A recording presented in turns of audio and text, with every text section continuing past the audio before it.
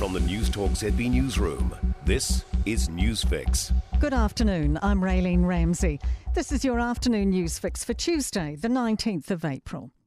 The Prime Minister says the risk of COVID-19 spoiling her overseas trip is worth it because New Zealand's a trading nation.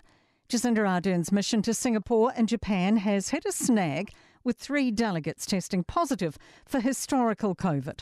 Ardern, who's still testing negative, says it's time to reach out to the world again. There's nothing quite like being able to meet face to face, and there are ways to do it as safely as possible. Ardern is meeting with Singapore Prime Minister Lee Hsien Loong. She says the country's our 5th largest trading partner. This is a very important region for us economically. 20% of our exports come through this hub within Southeast Asia, so that'll be a big part of our discussions. The pair is also expected to talk about Russia's invasion of Ukraine and China's influence in the Indo-Pacific. 3 more new projects are being funnelled into the government's RMA fast-track consenting process. They're a wind farm in the Taranua Ranges and housing projects in Auckland and Queenstown. Acting Prime Minister Grant Robertson says the wind farm venture is a redevelopment and expansion of an existing site. The project involves removing 97 existing 2-blade turbines and installing 30 new 3-blade turbines, creating 197 jobs.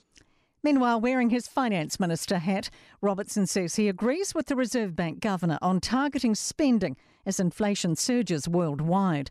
Speaking to the International Monetary Fund, Governor Adrian Orr has blamed things like COVID supply chain disruption and Russia's invasion of Ukraine. He says central banks generally need support. Robertson agrees and says spending needs to go to the right places. We've got to continue to be balanced in the way that we approach government spending. It is important that we don't cut our nose off to spite our face and take away funding. It's really important in areas like health or education or housing. Auckland Council is seeking feedback on its preliminary approach to the government's housing reforms. The government's requiring apartments of 6 storeys or more within walking distances of urban centres and rapid transit, and more medium-density housing up to 3 storeys across most suburbs.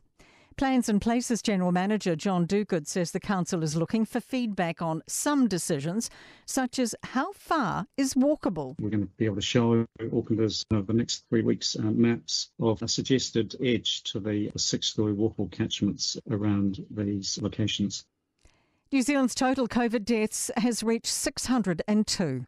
Officials have reported 5 deaths today and 8,270 new community cases. The 7-day rolling case number continues to decline at 7,585 today. That's compared with 9,731 last Tuesday. And there are 572 people in hospital. To sport headlines, and the Highlanders are frustrated it took until the SANZAAR judiciary to punish Hurricanes hooker Asafo Omea. Assistant coach Clark Dermody says a suspension doesn't benefit them now. Netherlands cricket coach and former Australia wicketkeeper Ryan Campbell has suffered a heart attack. He's in intensive care in a London hospital. Ash Barty is returning to the sports world stage, this time wielding a golf club rather than a tennis racket.